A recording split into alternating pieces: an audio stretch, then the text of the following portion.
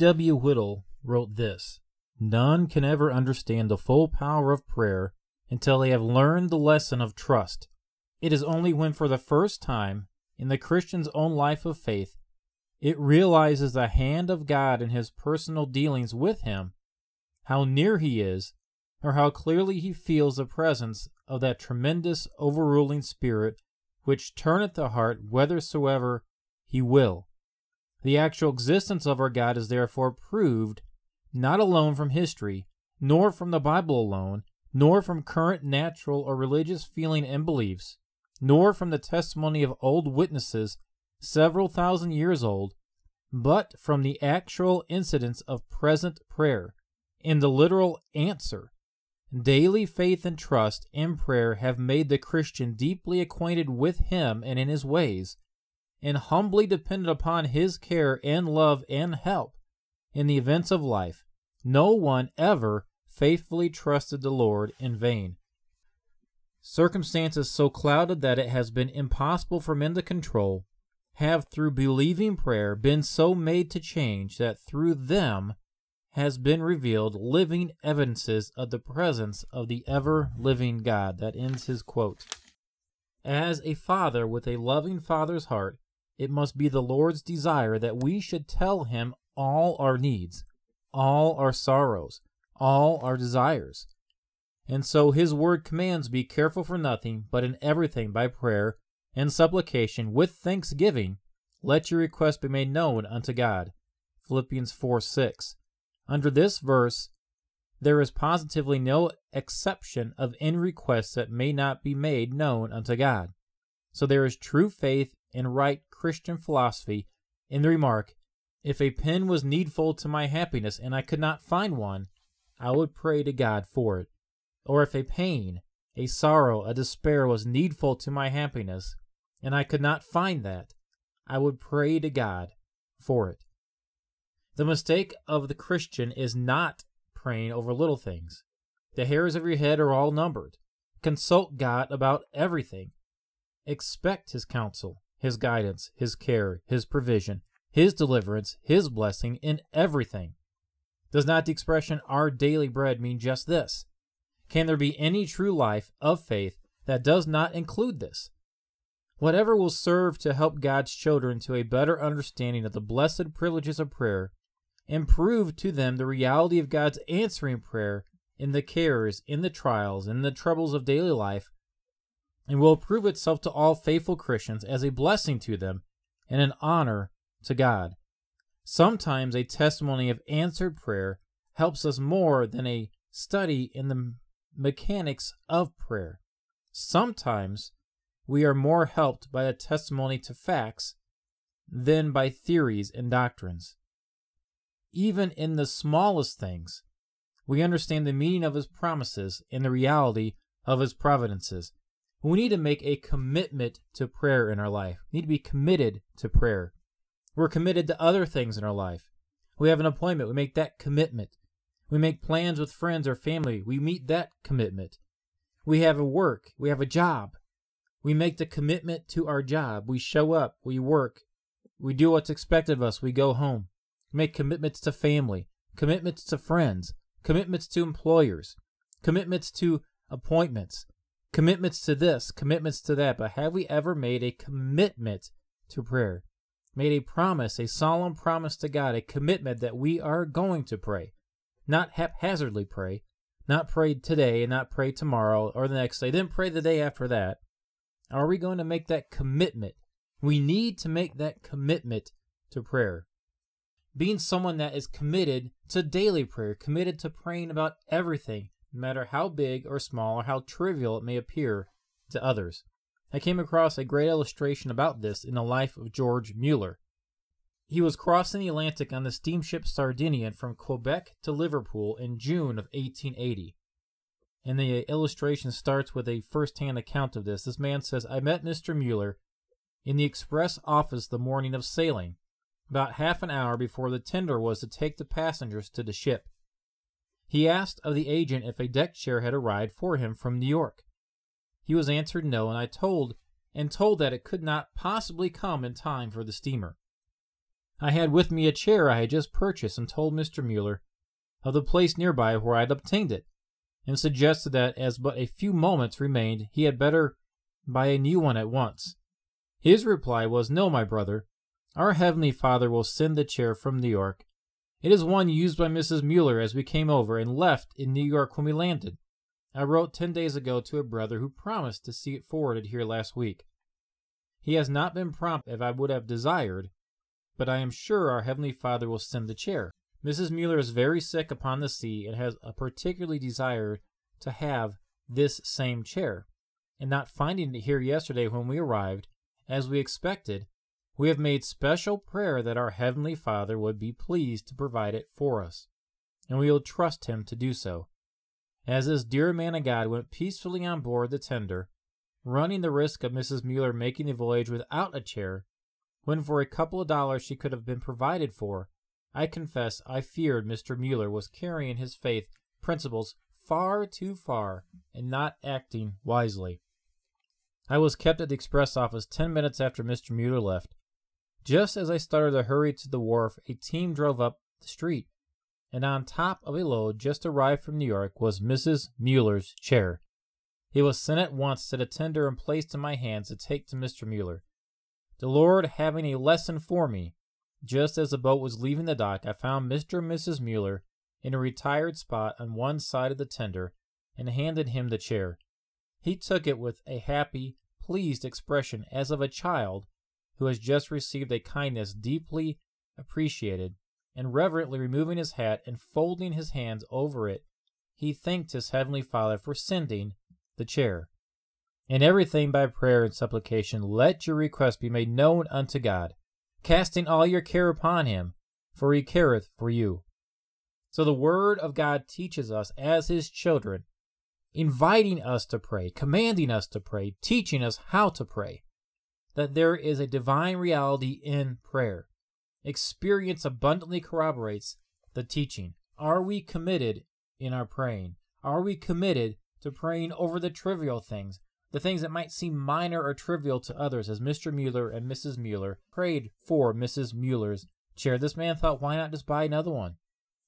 But Mr. Mueller prayed, and he had faith, and the Lord answered that prayer. Are we committed in our prayer life? I have another illustration.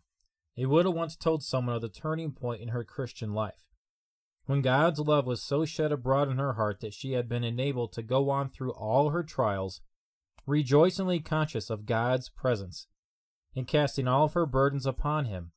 She was driven to seek God by great need. Her husband's death left her destitute, with little children to provide for, and few friends from whom to look for continuous aid. Winter drew on, and one day her little boy came in shivering with cold, and asked if he could not have a fur cap, as his straw hat was very cold and none of the boys at school wore straw hats. She was without a cent in the world. She gave a hopeful answer to the boy and sent him out to play. Then went to her bedroom and knelt and wept in utter desolation of her heart before God, praying most earnestly that God would give her a token that He was her God and was caring for her by sending her a cap for her boy. While she prayed, the peace of God filled her soul. She was made to feel the presence of her Savior in such a way that all doubts as to His love for her and His fulfillment of all His promises to care for her vanished away, and she went out of her room rejoicing in the Lord and singing His praise. She had no burden about the cap, and was quite content for God to send it or not send it, as whatever pleased Him. And in the afternoon, when a neighbor called, occupied with the Lord and His wonderful love, the thought of the cap had gone from her mind. When the neighbor rose to depart, she said, "You know my little boy died last fall. Just before he died, I bought him a fur cap. He only wore it 2 or 3 times. After his death, I put away all of his things and thought I could never part with any of them. But this morning, as I went to the drawer to look them over, I felt that I should give you this cap for your little boy. Will you take it of me?" As she took the cap and told her neighbor of the morning trial, prayer, and blessing, 2 souls were filled with the sense of the reality of prayer and the love of God for His children. "My little boy," said the widow, "wore that cap for 3 winters, and often when sorely tried by my circumstances, has God lifted the burden from my heart by just looking at it and remembering the blessing that came with that little fur cap. This widow lady had a commitment to prayer. She prayed. She trusted God. She was committed to her prayer life. Experiences like this, God gives to all of his children, not for the purpose of leading them to look to him for supplying their physical necessities as an end, but to make himself known to them and to secure their confidence and love. For this is life eternal, that they might know thee, the only true God, and Jesus Christ, whom thou hast sent. John 17, verse 8. D.W. Whittle gave us a warning.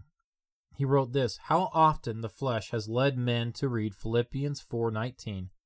My God shall supply all your need according to his riches and glory by Christ Jesus, in a spirit entirely opposed to this exhortation.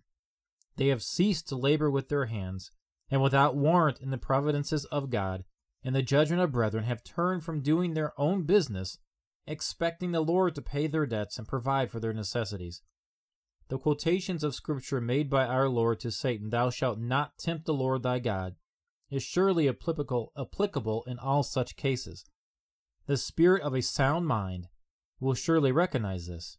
So in all things, that which God has given me intelligence and power to do, in avoiding evil or securing good, I am under direct command from him to do so, always depending upon his blessing to secure the needed result. A true faith in God was made manifest by careful obedience to known commands. An intelligent faith can never allow dependence upon means used to take the place of dependence upon the living God, who alone makes them efficacious. And that ends his quote. Let us not waver in our faith in God's overruling providence and in the reality of his presence in prayer to answer prayers for the deliverance and help of his people under any and all circumstances. In everything, by prayer and supplication with thanksgiving, let our requests be made known unto God. But let our first request be that we be kept in a sound mind, obedient in the word, and let all of our requests close with the utterance from a sincere heart of the words, "Thy will be done." If this be the attitude of our hearts, our prayers shall be abundantly and graciously answered, and God shall guide us from the wiles of the devil, for the sake of his dear Son, Jesus Christ our Lord, through whose precious blood we have all been saved, by grace, through faith, by him. A man can receive nothing except to be given him from heaven. The Lord is faithful to answer the prayers of his children. I will not suffer my faithfulness to fail, he said. He is faithful that promised, the Bible says. Thy faithfulness is unto all generations. Now let's talk a little bit more about our commitment in prayer, about being committed in our prayer life. Jonathan Edwards said this: the true spirit of prayer is no other than God's own spirit dwelling in the hearts of the saints. And as this spirit comes from God, so doth it naturally tend to God in holy breathings and pantings. It naturally leads to God to converse with him by prayer. Luke chapter 11, verses 1 and 2. And it came to pass that he was praying in a certain place. When he ceased, one of his disciples said unto him, Lord, teach us to pray, as John also taught his disciples. And he said unto them, When you pray, say, Our Father which art in heaven, hallowed be thy name. The lack of commitment to anything marks today's society, and the truth is people are desperately seeking some form of absolute commitment. To be sure, a good marriage can be built on strong commitment. With commitment comes obligation and expectation. A newly married couple expects fidelity and faithfulness from each other. They expect duties to be performed that benefit one another. Character says if we are going to spend our lives together, then we will make a commitment of marriage to each other. A lack of commitment is one reason why couples live together in an unwed situation. A man and a woman who are desperately seeking commitment remain uncommitted to each other.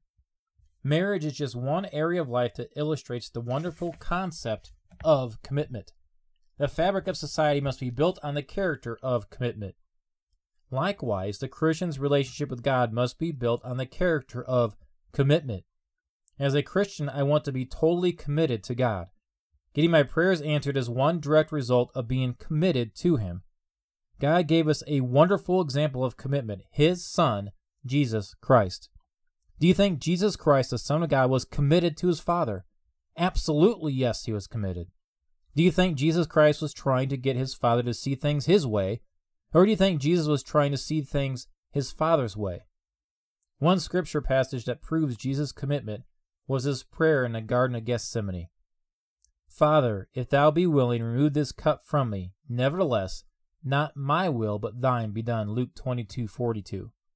Thomas Goodwin said this: Christ, when He saw that He must die, and that now His time was come, He wore His body out.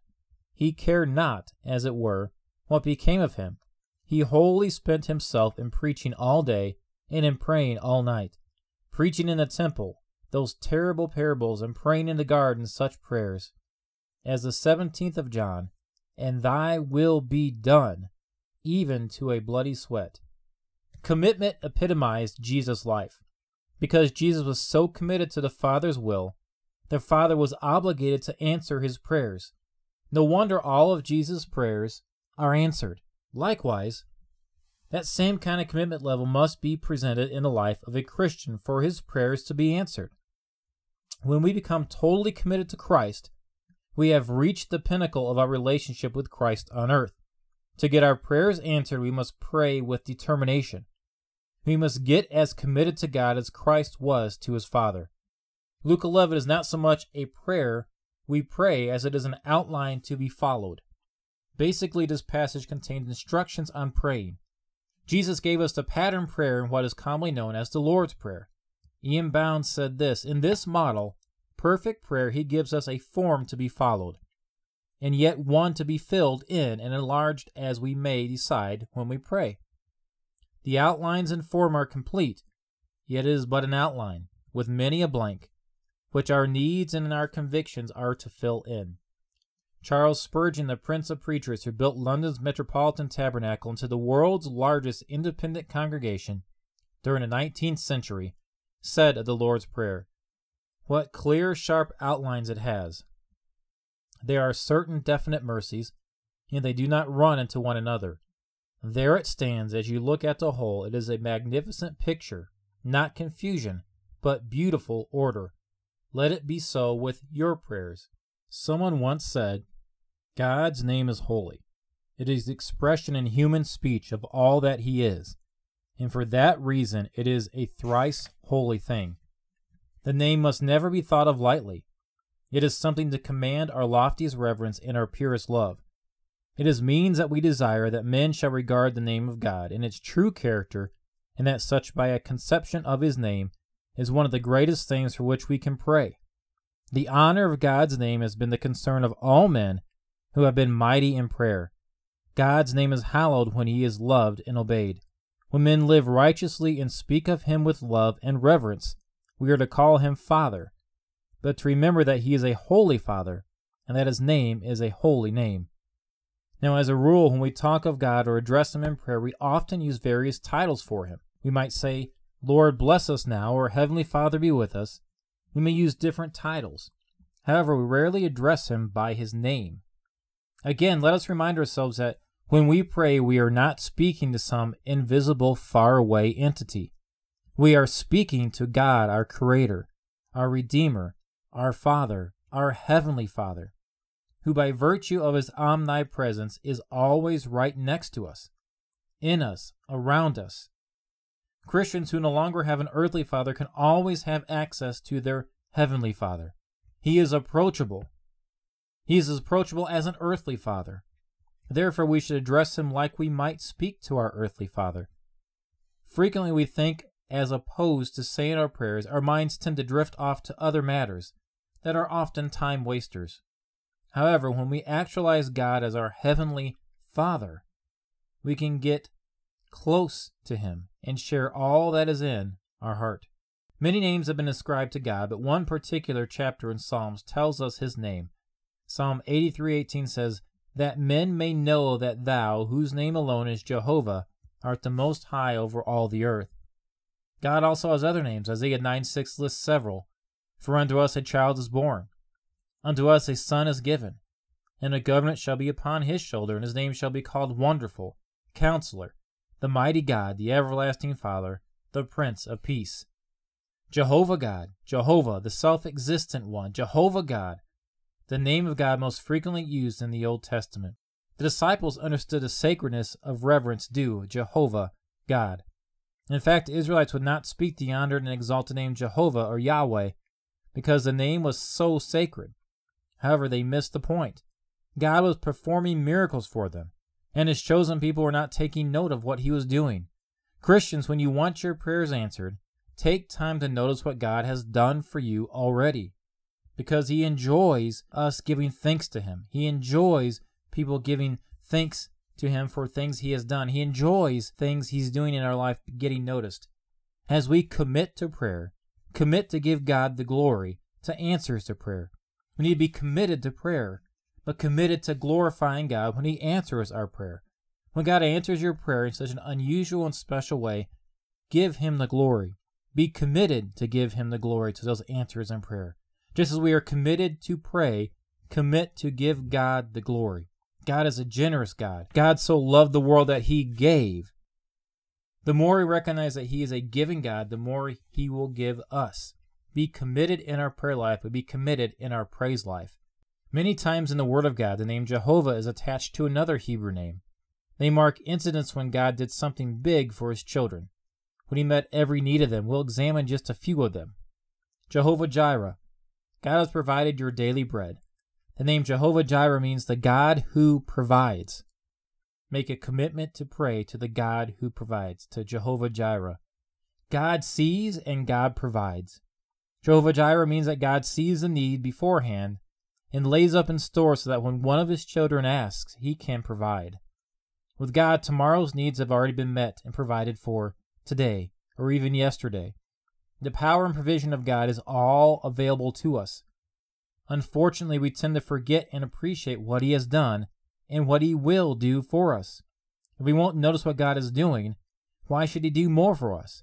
If we won't take time to praise him for what he has done, why should he do more for us?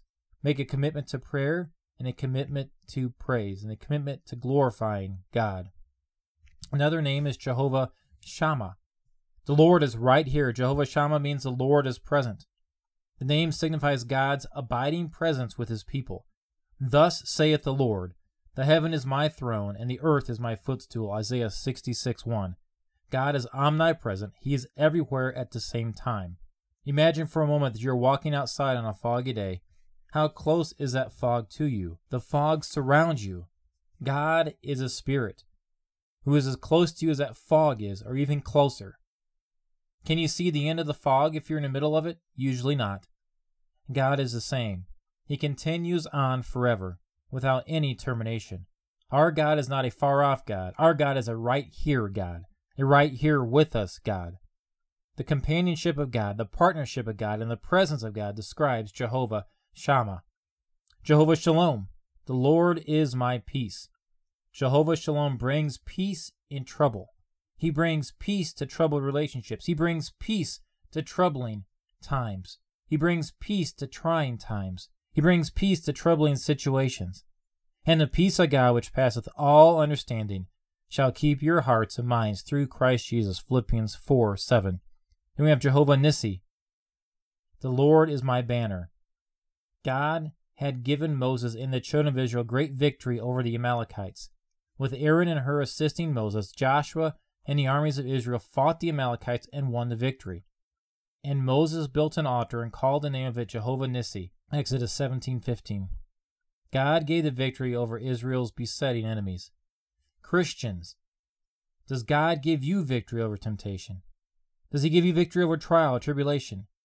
Do you go to an old-fashioned altar in search of that divine help to get that victory? Do you pray? Are you committed to seeking that help? Are you committed to praying over that issue? Are you committed to praying over that besetting enemy in your life? Make a commitment to prayer, and make a commitment to praise God when you get that victorious answer to that prayer. As God reveals himself to us, he wants us to take notice of how good he has been to us.